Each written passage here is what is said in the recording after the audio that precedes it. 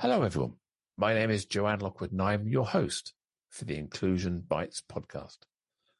In this series, I have interviewed a number of amazing people and simply had a conversation around the subject of inclusion, belonging, and generally making the world a better place for everyone to thrive. If you'd like to join me in the future, then please do drop me a line to joe.lockwood@cchainchapman.co.uk. That's S-E-E, chainchapman.co.uk. You catch up with all of the previous shows on iTunes, Spotify, and the usual places. So plug in the headphones, grab a decaf, and let's get going. Today is episode 98 with the title Striving for Fairness.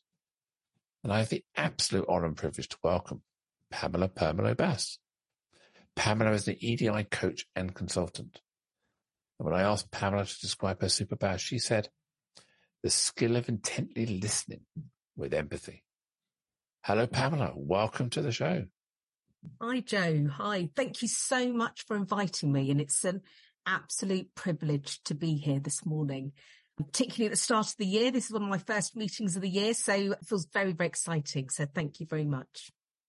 Yeah, and as we were saying in the green room before we've gone live, that we haven't spoken for 2 or 3 years. It's been absolutely fantastic to catch up and have a good natter before we recorded the podcast. Yeah, no, absolutely. I think we needed more than the designated 30 minutes to have a proper catch up. We've had a good, too many years have gone by. Yeah, they have. Anyway, we've caught up now.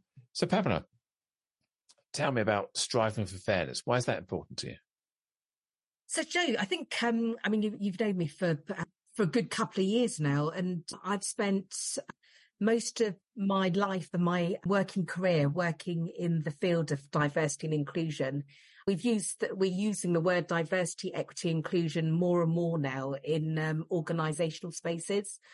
But, 20, 30 years ago, it wasn't language that was used. And I like the word fairness because I think it really brings out what I've always strived to do on a daily basis, both in my work and in my personal life. And I think over the years, it's been great that more and more people and professionals are on board in the D&I space. So, yeah, fairness is I find sometimes it's a tough word because people want fairness, but they also want meritocracy. But they don't always balance the two out fairly. That's an oxymoron, I appreciate. People have their own perception of what fair means, don't they? Yeah, and I think it's quite a generic piece of language, fairness, because depending on your own experiences, whether it's cultural, societal, social, you'll have a different perspective of what fairness really means. But I think when we're using fairness in the world we're in right now in the UK, when we're looking at it from a UK perspective, I think we can link it to issues around socioeconomic status. We touched on privilege as a concept in the green room. And there's also aspects of fairness that really permeate in organisations, particularly organisations that are hierarchical. So I've spent about 15 years working in the NHS and more recently in substantive roles as a D&I director in the NHS with several community-based organisations.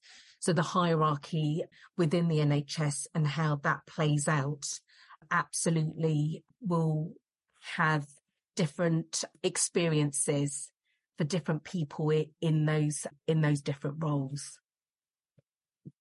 Yeah, I use the FREEDA principles. So for those of you who aren't aware of the FREEDA principles, FREEDA stands for fairness, respect, equity, equality, dignity, and autonomy.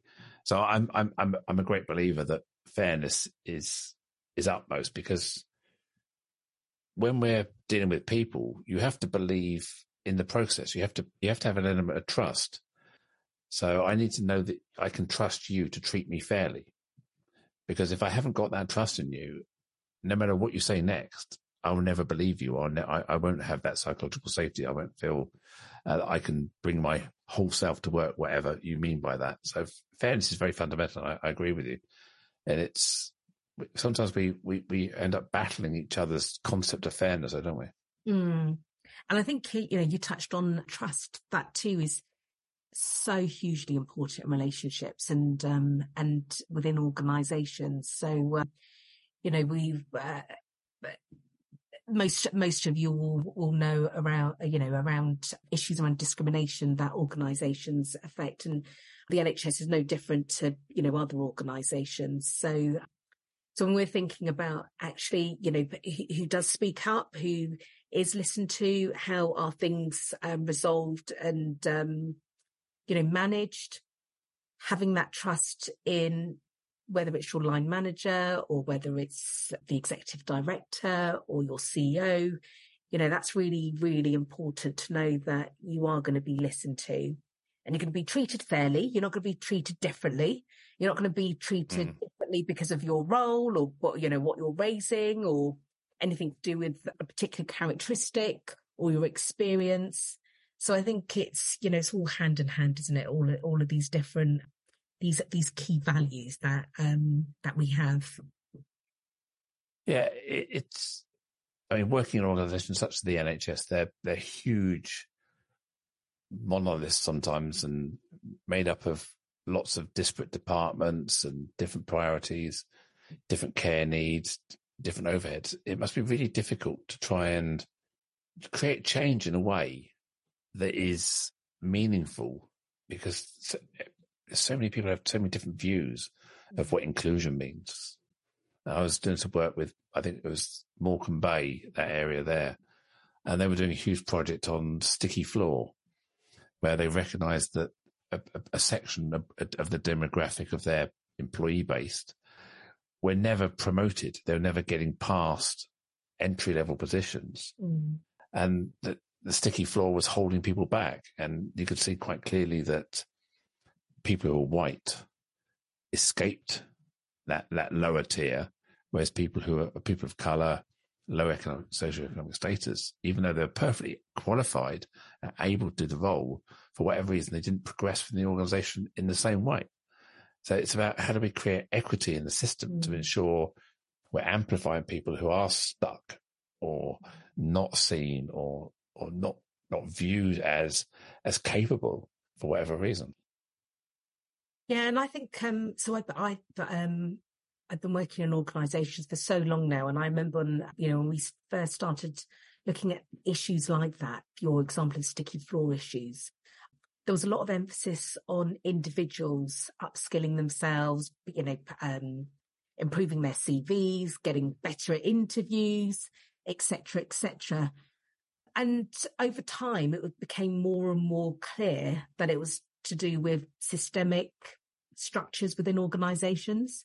And that is still the place where I still sit sort of professionally in my views of fairness and where it should sit. Absolutely, individuals play a part, but they are not key in dismantling unfairness within organisations. It has to be an organisational, structural decision to actively do things differently. So the work that I was involved with in the NHS, when we looked at specific data sets. So, for example, we use a data tool called the Workforce Race Equality Standard, and there's another data set called the Workforce Disability Standard. And those two standards, historically, with regards to data and recruitment and retention and promotion, they have always been the data set across pretty much all NHS organisations where there is huge disproportionality when we're comparing it to the white British employees. And even if you break it down to white British male employees or white British female employees, there's a huge disproportionality. So it's a good piece of data set to really evidence how unfairness plays out in organisations. Yeah, when I was listening to the stats that I was a party to the presentation, I left the room with more questions than answers. I wanted to speak to people who are in those demographics where they weren't progressing and say, what do you think the problem is? Because I was asking the people who do resident support. I said, well, what are the people who are getting stuck, Phil? What are they? I said, well, we don't know. We just got the data. I said, well, surely we want to get into those examples and say, look, so you're in this role. Is there a reason why you perceive you haven't progressed? Is it a limiting belief, imposter syndrome? Is it a lack of drive, or is it just purely that they come to work, do a job, they're happy with what they've got, they don't have ambition? So we're trying to create systems and fixing systems where we haven't necessarily engaged with the people who are affected to ask them why they haven't progressed. As you said, in the past we were pushing the problem back to them and saying, you need to progress yourself, you need to work harder, you need to take qualifications, and they obviously weren't. So what is it a community thing? Is it a limiting belief thing? Is it just a societal expectation thing? Or is there other genuine reasons why people are being pushed down and held back? I think it's a complicated answer, and I think there are absolutely key themes that will, just think about NHS organisations specifically, there are key themes within NHS organisations as a whole, but then there'll be different reasons and specific cultural differences within different NHS organisations, whether it's to do with geography, the services that they have, the size of organisations. There's a lot of complex structural organisations out there as well. And, even people who work in the NHS don't necessarily understand the architecture, but it's, for everyday people, it's not something that we really consider. You just think of the NHS as a place where you go to be treated, to be, healed, cared for. It's a huge beast, and it's incredibly complicated. So I think all of those different aspects of it gives different reasons why unfairness plays out. And I think you're absolutely right, Joe, that the more you become curious and learn about it, the more you think, actually, hold on, I don't get this. It's just so much. There's so much that I want to know here. There's so much to unpick. There's far more questions. And I have spent 15 years asking those questions. And the work that I'm doing now as a consultant, I'm working with NHS organisations, going into very sort of specific pieces of work with them, which is quite different to the type of work I was doing in my substantive role. Because, people always say that data tells a story, and I think I'm always frustrated, but we never actually hear the story. We hear the headlines, we hear the opening chapter, but we never actually dive down. I think that was the frustration I felt. And I think you're echoing the same thing, is that we've got lots of data. We know lots of starting of the story, but we don't actually have the real answers. And that's the challenge, I think, in most EDI work, is trying to uncover the story and what are the inequities, what are the challenges. And yes, a lot of it is systemic and based on historical privilege and power structures. But how do we break out of that cycle is the challenge that we all face in this sort of EDI sort of sector, if you like. And one of the things and you'll probably be in agreement that the more we look at our society, again we're looking at talking about UK specific societies, our society right now, and look at inequity and how that plays out in our society, it absolutely will resemble organisations. So you can't, detract from what is happening out there right now. And I think that's hugely important to constantly remember that. Yeah, we just look at what's going on in the political sphere at the moment, where the language being used around refugees entering our shores, fleeing from terror, fleeing for their lives in many cases, how the dehumanizing language is used to describe them. And then the government is looking to turn the boat around and ship them to Rwanda. And I don't want to have any I don't want to be guilty of having a bias against Rwanda. I don't know the country. I don't know the people. I think there's a kind of a political demonization of Rwanda as a country, saying it's third world. It can't be any good. We're dumping our rubbish somewhere. I think that could be disrespectful of a country. So I don't want to get into the debate whether Rwanda. It's just the language the government's using to sort of devalue these people and see them as not worthy of our support. It's right-wing mentality, isn't it? Yeah, no, it absolutely is. And it's, it feels like it's, it's an opportunity to sidetrack the conversation, because when we think about actually how much money's been spent on the Rwanda deal and the cost of that so far, and actually how many people have gone to Rwanda, I think the latest figure is that there's been more Home Secretaries that have gone to Rwanda than actual refugees. So, if society and the people that were interested in the political debate around this were interested in the cost of this particular exercise, and if that money was to go into, I don't know, housing, into services like the NHS, or into education, key services, policing, actually, to me, it feels like firstly, it's a complete waste of money, but it also is sidetracking from all the other underfunded resourcing that's going into the public sector, which is so much needed, really, in particularly some very key areas in our country.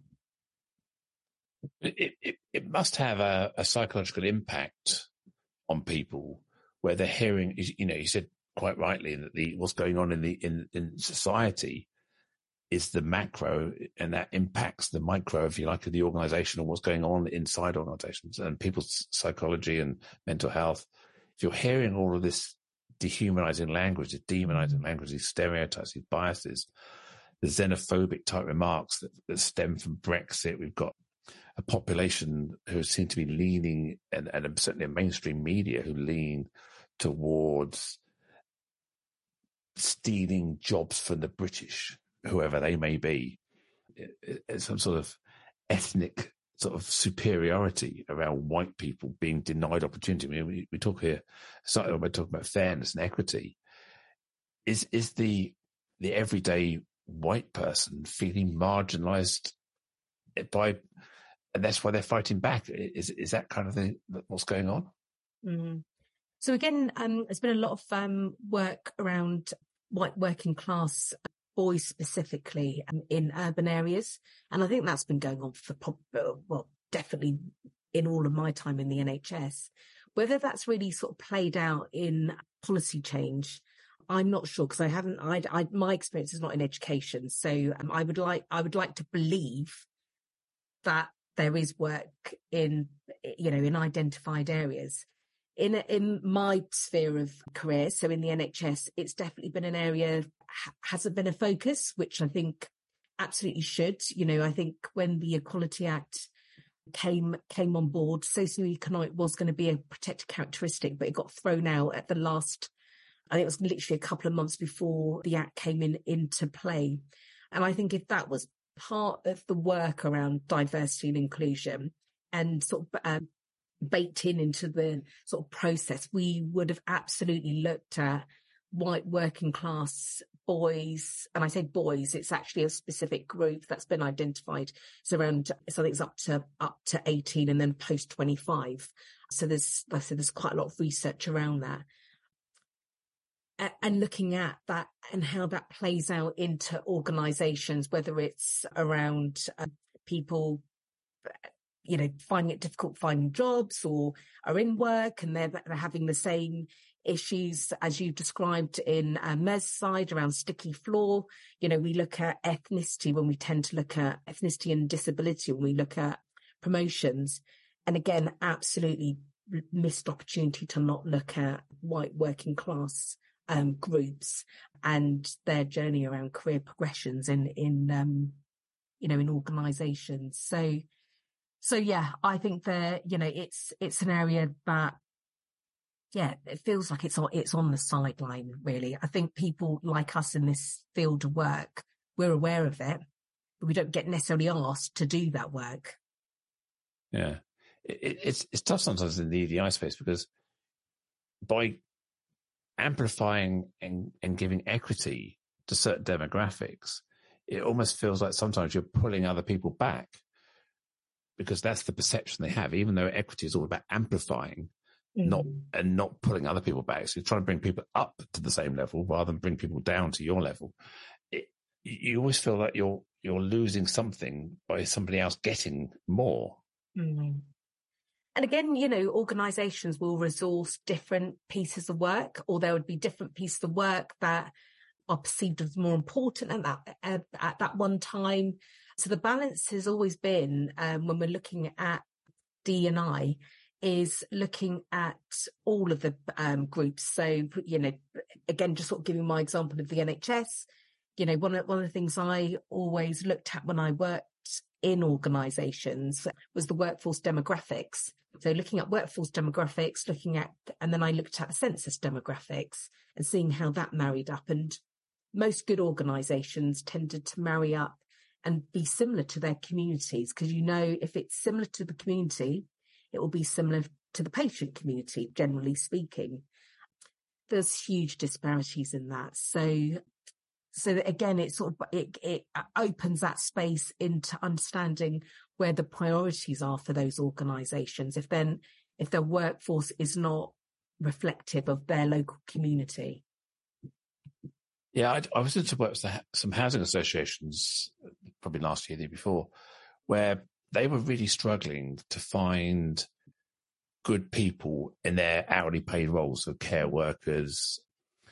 And the analysis they did identified the fact that most of their care homes and service provision locations tended to be in affluent type neighborhoods and areas.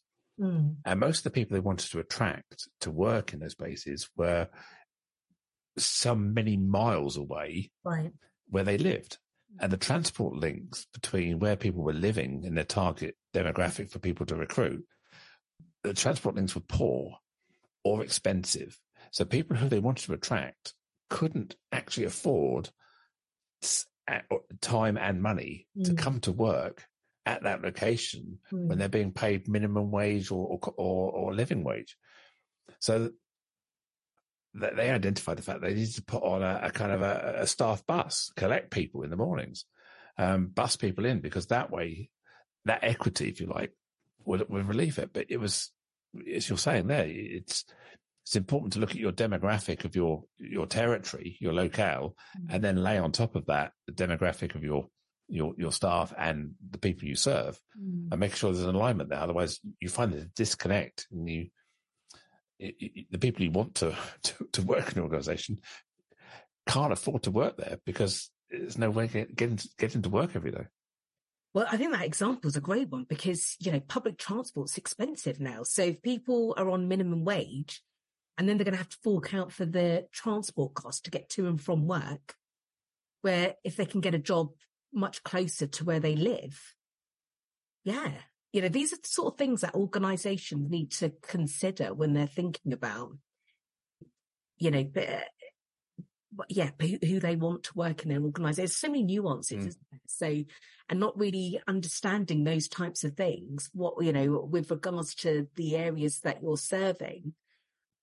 I just don't think organisations necessarily have the chance to really think through all of this first. It tends to be something that they'll think about afterwards when they think, oh, well, actually, hold on a minute. We can't get anybody, or we're only, in that particular example, it could be only middle class affluent people are applying for work here, or they're volunteering because they don't have the money. So the people who you want to apply aren't applying because it's too expensive to work there, and the people who would be able to get there easily wouldn't want a job because it's low paid work, and they don't see that as something suitable for them. It's asking, again, get to the data and asking the questions. Why aren't these people applying? And what's the barriers? Because we can also look into the nature of people who are in that demographic where they are taking hourly paid, low paid work, unskilled or partially skilled work. They probably have childcare. They have care responsibilities. They have multiple challenges around that. They're maybe the single parent, maybe they're in a dysfunctional family. There's a whole load of issues that are going on that whilst they'd love a great job, they just physically actually can't engage with it because it just doesn't work for them. Mm. And I think we need to look at those sort of ways of, we talk about equity a lot.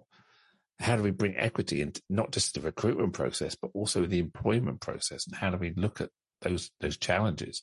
Because I think also, I'm sure the NHS have this view as well, is that we have a social responsibility to get people into work and to get people into good work, reliable work, and to make people or allow people to be productive in society. So I think all organisations, no matter if you're in commercial or public sector, you have a responsibility to make sure you are providing work for the community as well as drive profit for shareholders. So I think we touched on travel in the green room and your train journey, and it really, your example of people having to physically get to work is something that I don't think we spend a huge amount of time really considering. And I know in the pandemic, when everyone was working at home, there were lots of groups of people that I remember talking to, that for some of them, it was a huge benefit working at home. And again, people who identified with particular characteristics. So women with young children at home. So that flexibility of either looking after children or dropping children off at nursery or school, particularly when the schools were opened. So things like this, where it becomes really important for working women, actually commuting and physically getting to work and back is an extra layer on someone's day. So if they're able to work from home and they've got that capacity to do that, why, if they have to commute into London, which is like, I don't know, where we're all based in Hampshire, it's like an hour and a half, 2 hours. So why would they do that if they could work from home and pretty much do exactly the same as what they're doing if they're in London? So I think that whole thing around commuting and what your workforce looks like and how you retain your workforce. So it's one step back. How you enable diversity within your workforce, but also how you retain your workforce. I think they're all significant questions to ask around how we work. I know there's a real push for people to get back in the office, which I've written a couple of different LinkedIn posts about that. And, my view is that absolutely understand why an organisation would say that. And depending on what your role is, there will absolutely be reasons. So if you're frontline clinical facing role, most of those are better placed physically seeing patients as opposed to virtual, sessions with patients, although some can be virtual, but the majority of time it's better to see people, in person, face to face. But if you're a PA or if you're an administrator or I'm trying to think of other roles, computer-based jobs, you can do that at home. You don't need to physically be in an office. So yeah, a bit controversial, I know, but yeah, I think it really impacts certain groups. Yeah, I mean, my theory is that it's largely political. The government or the people in power need to put money back into the system. So if you've got nobody travelling into the office, nobody's commuting, the trains become unviable. London Underground becomes lacks viability, which is what we're seeing here. The government's having to prop up the TfL by billions to keep it afloat because people aren't travelling into London. So there's a huge societal pressure to get people back to what they were doing because the entire country's infrastructure was based on people travelling around and going to work. If everyone sits at home every day, all of the infrastructure, all of the cafes, the coffee shops, the little places in the city, they're just not needed anymore. Therefore, we have unemployment rising because everyone's working from home. So the society wasn't ready to to re-engineer its whole viability of economic sort of cash movement, if you like, as a result of the pandemic. And I think that's why they tried to put this help out to eat out, whatever the scheme was, to try and get people eating out again, because people backed up the pubs, they backed up the cafes, they backed up the restaurants, and started living at home. So I think that's part of it. The government went, oh, we've been too keen to push people away, and now we've got a huge problem. Now we've got economic vacuums in places where people aren't going back. So I think a lot of that drives it. We've got business owners who have huge, great buildings that are empty. If the buildings are empty, you don't need cleaning staff, you don't need door staff, you don't need security. So again, you've got a whole sector of people not being employed. So I think that's the driver in some respects. Yeah, no, I agree. I do agree with you, but I do think a lot of the, the sort of economic arguments are so short-sighted. There are so many other ways of creating, we're talking about a capitalist society, and there's so many other ways that we all can contribute into society financially. So it's not just getting on a train. We could go to a independent cafe to where we live, or most people who work at home are not. They've got into habits to manage their well-being. So they are out and about, and they are doing different things. So the argument, if we really looked into it, which I'm sure no one has done, is that I'm sure there are other areas where the economy is thriving, and might not be thriving in the small cafe in London, but it might be thriving in a small cafe, independent cafe in Hampshire. So, I think all of this is, and what we do find with, and we're talking about current government, it's very, very short-sighted. It's very immediate. There's not much consideration into different aspects of decision-making. And obviously we're seeing some of that in the COVID inquiry. And for those of us who worked in the public sector during COVID, and I had the privilege of working in the pandemic, we're able to see that firsthand, some of those poor decision-making processes. So I think this is, this is part of it, really. I think the whole push to get people back into work, yes, I think you're right, it is driven politically, but I think the economic argument is a poor argument. I think for them, it's a very poor, there's a lot of lack of thought in that argument. I completely agree. And whilst I understand the reasons, or what I perceive are the reasons, I mean, one thing I was saying when there was this push back to go to the office, and the only arguments were, well, what about the water cooler conversation, the mentoring? If you're in early career, you lack that sort of experience by mixing with people and the osmosis that occurs. And I say I completely get it, but what you can't say is the equation, and the answer to every equation is you must go back to the office. The equation must be, what is the most efficient, what is the best way of doing it? Going back to the office is one outcome that can deliver that requirement. If you start with that being the only outcome, that's what you focus on. We step back. We've got the metaverse, we've got AI, we've got Zoom, we've got Teams. There's a far better way of collaborating.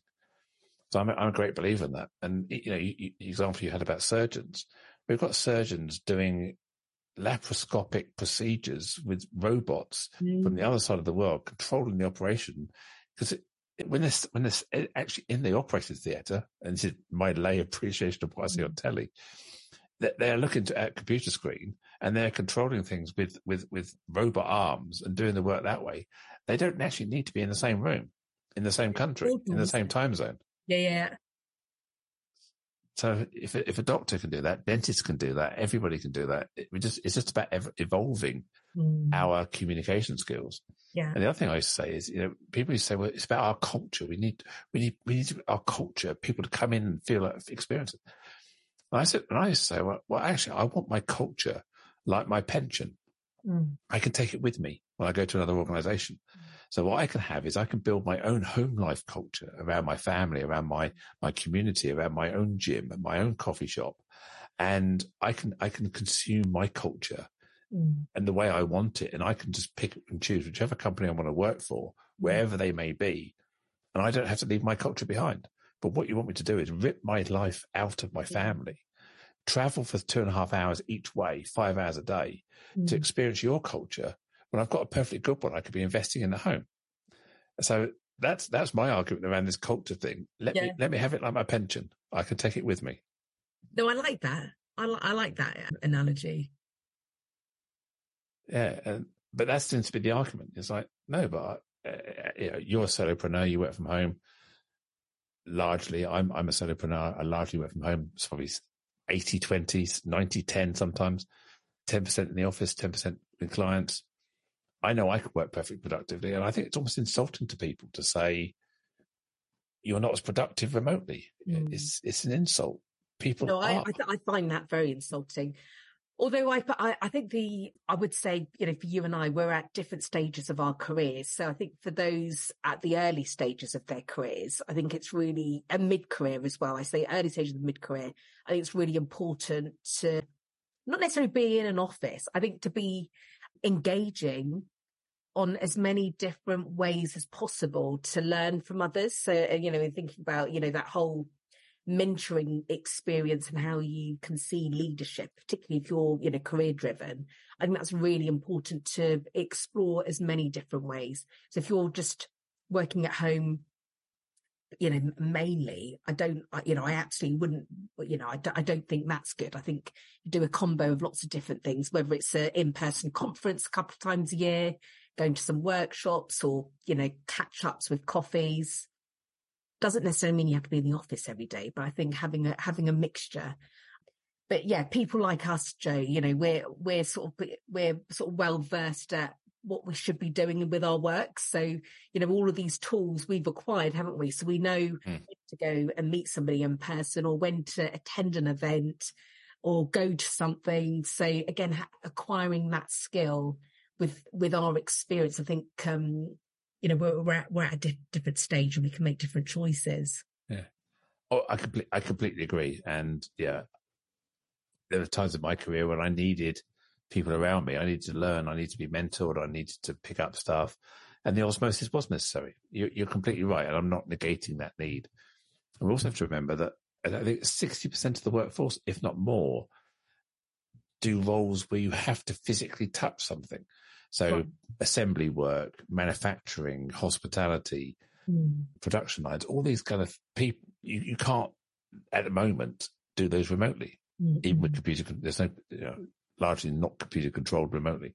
So we have to recognize there is an inequity here of the ones who can and the ones who cannot.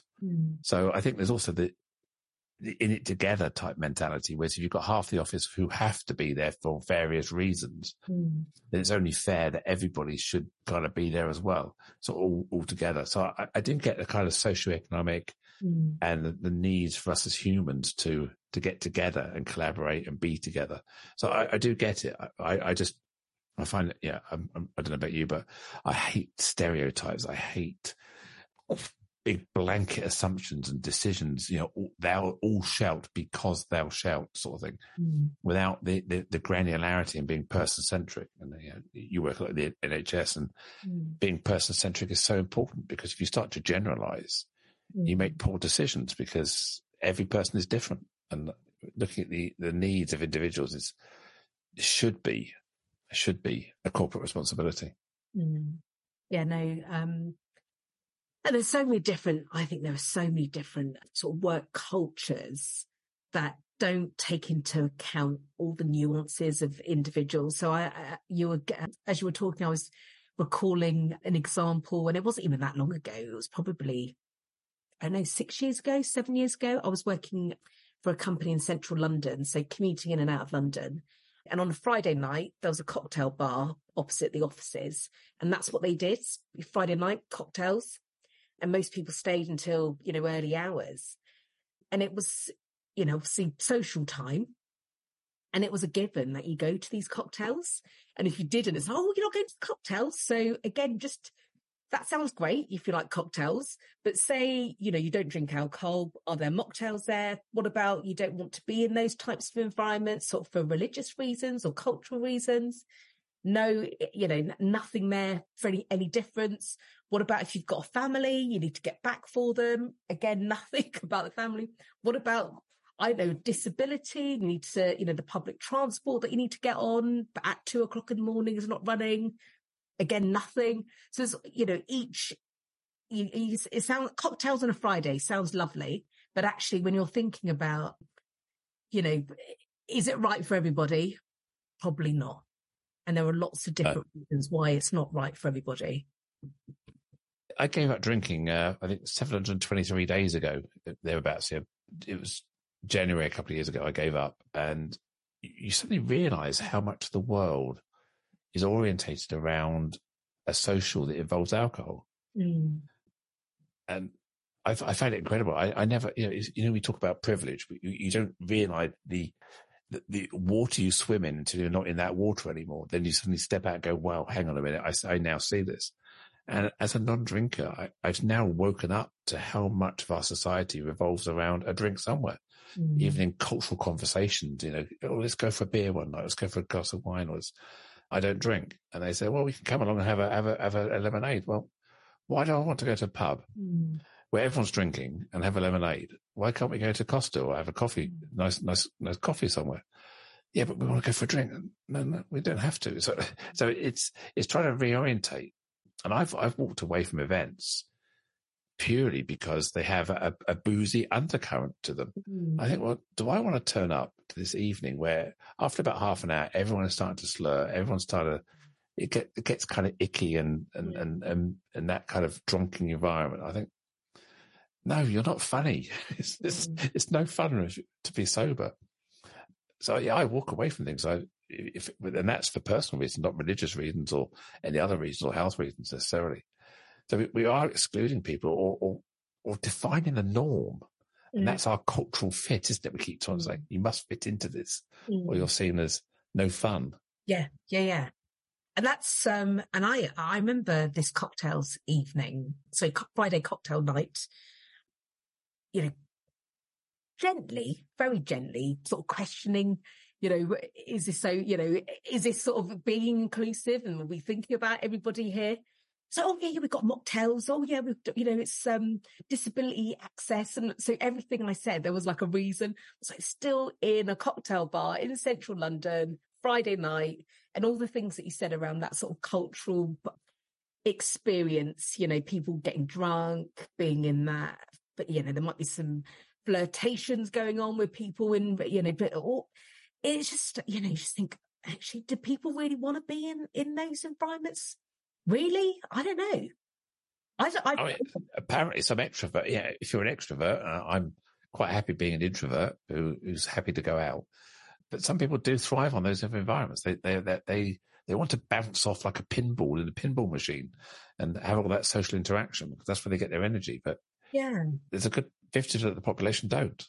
No, well, that's it. And also, because I would describe myself as an extrovert, but I feel like I just don't want to do that type of stuff anymore. I've got other things that I enjoy doing. So again, it's allowing for all of that really. So, but yeah, I agree. There is still very much when you consciously think of alcohol, you become more aware that we are still very much in an alcohol sort of rich society, and a lot of it is based around drinking. So even gifting. So again, one of the things that I sound like I'm a bit of a misery really, but Christmas time when people give out gifts to their colleagues and they give out bottles of wine or bottles of gin, I say, have you thought about doing non-alcoholic or something different? And I go, no, it's nice. It's nice getting a bottle of wine, isn't it? Or a bottle of gin. I said, well, not for everybody. So, but yeah, I think they probably thought I was a bit of a misery, really, a party pooper.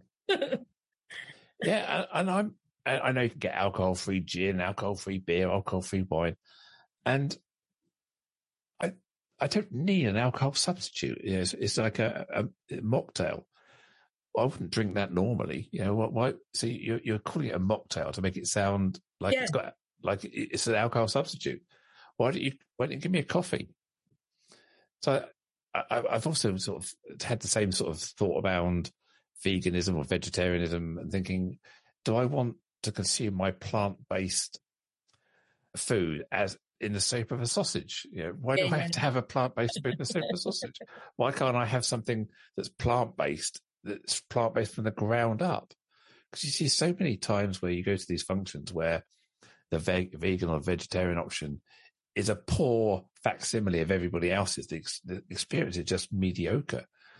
And I feel, and I'm not vegan or vegetarian, but I will often go for the vegan or vegetarian choice because when it's done right, it's far more creative and inspiring than a meat dish sometimes because people have to work harder at it. And I feel so sorry that we're not catering properly for celiacs, other dietary requirements. It's always a poor relation, and it's just so unattractive. And I just feel so kind of privileged as an eater, if that's an omnivore who eats most things. And I just feel so disappointed for people who have to have that lib sandwich with a bit of cellophane over it. That's their gluten-free option. Yeah. Yeah. No, no, you're absolutely right. There is, I think they tend to be sort of like conference function type things. So, most go to a nice restaurant, there are normally good options, I think, for non-meat eaters. Yeah. Might not be loads of options, but there are options, good options. I've made a conscious decision to minimize my dairy, my cow dairy intake. So I tend to use plant-based oat milk or almond milk or other milk. And you are sometimes, and it's becoming better in coffee shops. It's becoming better than it ever has. They have the options there. But you still got to pay extra for it. It's still penalised for it. You still got to. And they assume you've got an allergy. No, it's just a preference. It's okay. It's a preference. You go to National Trust. They put this little sticker on the cup so it doesn't get contaminated. It's just a preference. I'm not. But some people are gearing themselves up for it. And I think it's important that we start to, when we think about EDI, it's about, we talk about fairness, respect, we talk about inclusion, all these things. Actually, it's small details, that psychological safety, that inclusion. How do I feel?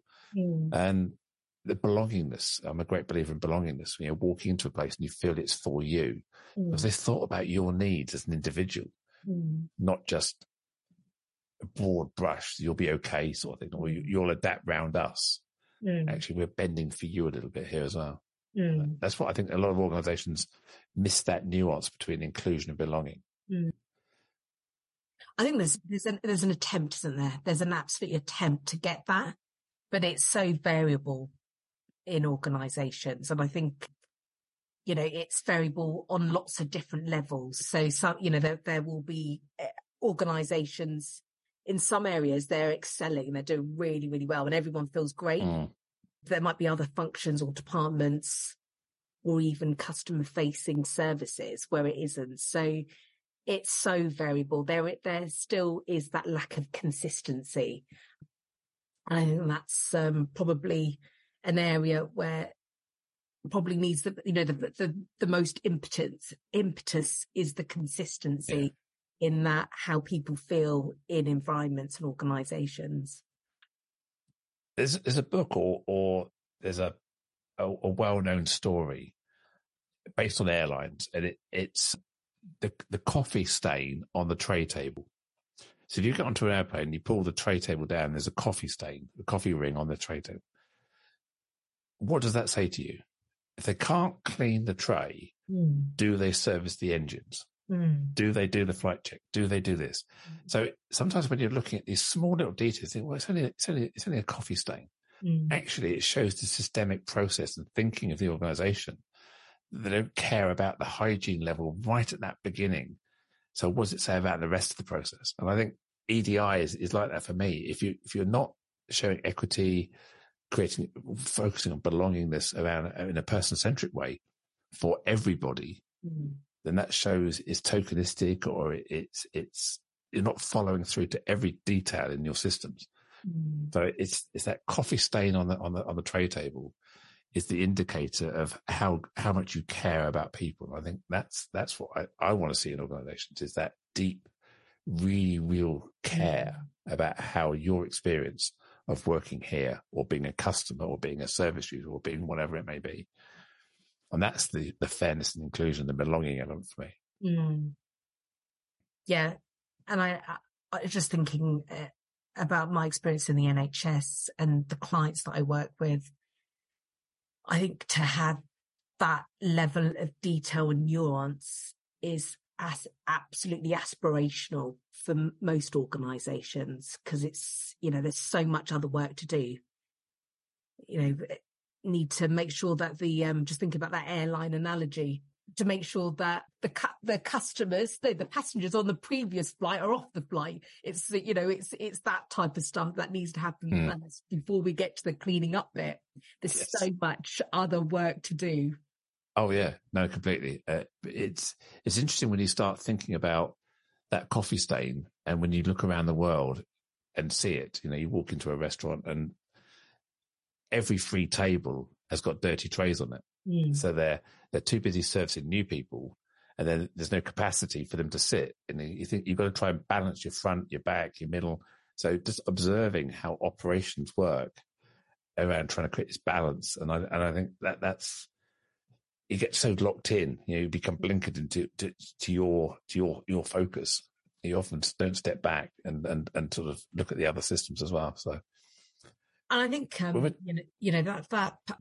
that part of it is really hard for people when they're in organisations to take that step back and see what else is going on, because you're immersed in what you're doing, and by no sort of reason at all regarding yourself, we could use the word unconscious bias or all the other aspects of the EDI language.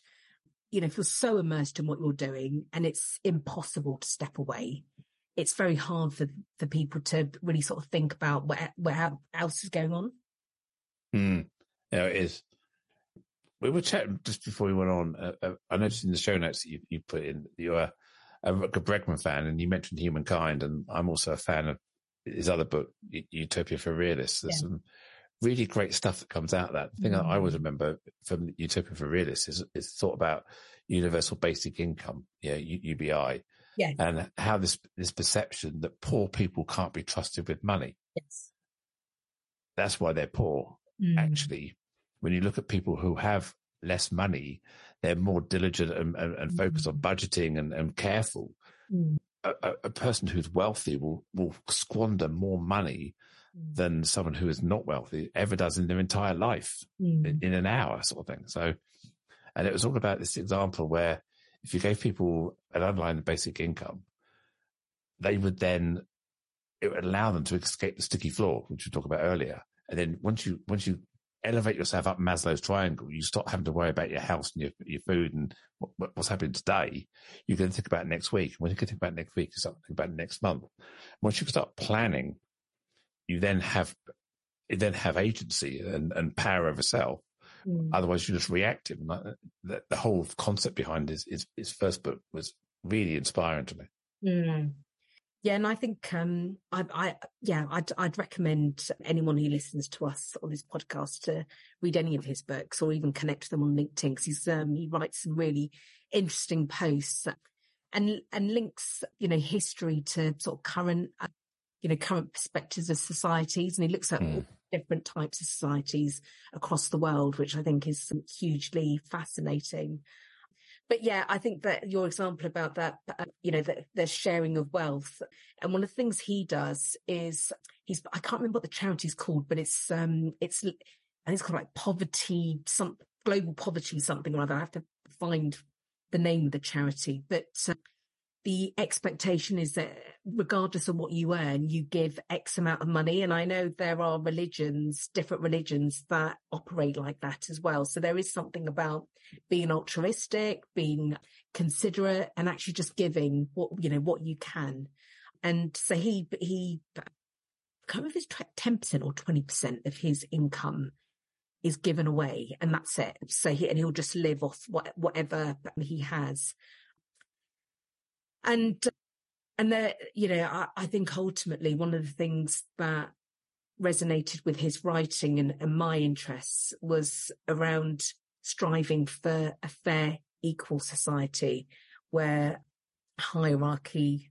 I mean, I think the other, but he talks about utopia. So it absolutely is a utopic view where there is no hierarchy, there is no socioeconomic groups, there is no class. We all have the same. We all have the same money. We all live in similar types of accommodation. We're all paying similar utility charges.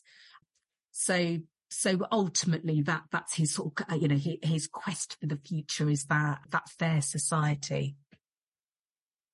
But even if we look at utopian Star Trek, there's still hierarchy in Star Trek, even though the concept of money and poverty has been eradicated, if you like, in their utopian 25th century, or whatever it may be.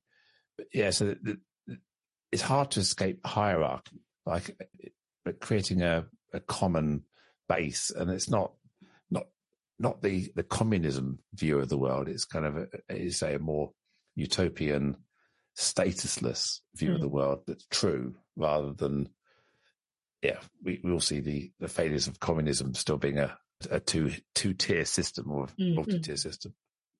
So I think with regards to his book and his perception, I think when we look at poverty and how we can share out resources, I think that's probably a better way of describing it, as opposed to eradicating hierarchy, because we're not we're not going to eradicate that. This is what we're in, and it's absolutely not going to change. But that is that distribution of wealth. So I can't remember what the number is, but there's I forgot what the number is, but it's something ridiculous, like, I don't know, 50 people own the amount of wealth in the whole world. I can't remember. It's probably not 50, but it's something very minute. It's a small number. Yeah. And so when we think about actually the billionaires and where the wealth is distributed, it's that distribution of wealth and how that impacts people who are on the breadline, who are struggling. And there are far more people like that than the people who are the billionaires and the highly wealthy. So it's something around distributing wealth, not completely so that everyone has exactly the same, because like I said, that's not going to happen. We know that. But right now we can absolutely give as much as we can, really, for those who have got some level of, additional income. And that takes us back to the opening, which was striving for fairness. And that's really the crux of what you're saying there is trying to create a fair and equitable society. And that's something we should all be mindful and strive for. I believe so. And I have been living like this for a long time. So, and I'll still continue to be like this. Fabulous. Thanks, Pamela. It's been amazing catching up with you again. We've had a great chat now, and I hope you, the listener, that got to the end with us and have enjoyed this, have got some inspiration, take something away from this. So how can people get in touch with you? Yeah, so yes, I'm on LinkedIn, and there is only one of me, so I'm quite easy to find. So Pamela Permally Bass. So just find me, and you can connect with me. I do like using LinkedIn. I'm no good at other social media, I must admit. So you won't find me anywhere else. So LinkedIn. I've also got a website, and again, I've kept it straightforward. It's my name, so Google that, you find me straight away. And there is also a section on the website where you can email me direct. So they're the sort of two routes to get in touch with me. Fabulous. And your name will be in the show notes, and so people can look up and spell it. But your surname is Permalloo space BASS, Permally Bass. Yeah. Yeah. As you say, there could be only one. A bit like the Highlander in the old days, isn't it? So yes, very always really, really love meeting new people. So if you connect with me, very happy to have a conversation. Thank you. For those of you listening, please do subscribe to future episodes of the Inclusion Bites podcast. That's BITEF. Please share the love. Tell your friends, tell your family, tell your colleagues. If you're not subscribed, then do click that button now and follow us for more updates. Of course, I've got a number of other exciting guests lined up, and we'll be hitting episode 100 in a couple of weeks' time. So I'm sure you'll be equally inspired by those people as well. And if you'd like to be a guest yourself, I'd love to hear from you. So drop me a line to joe.lockwood@cjchapman.co.uk. Finally, My name is Joanne Lockwood. It has been an absolute pleasure to host this podcast for you today. Catch you next time. Bye.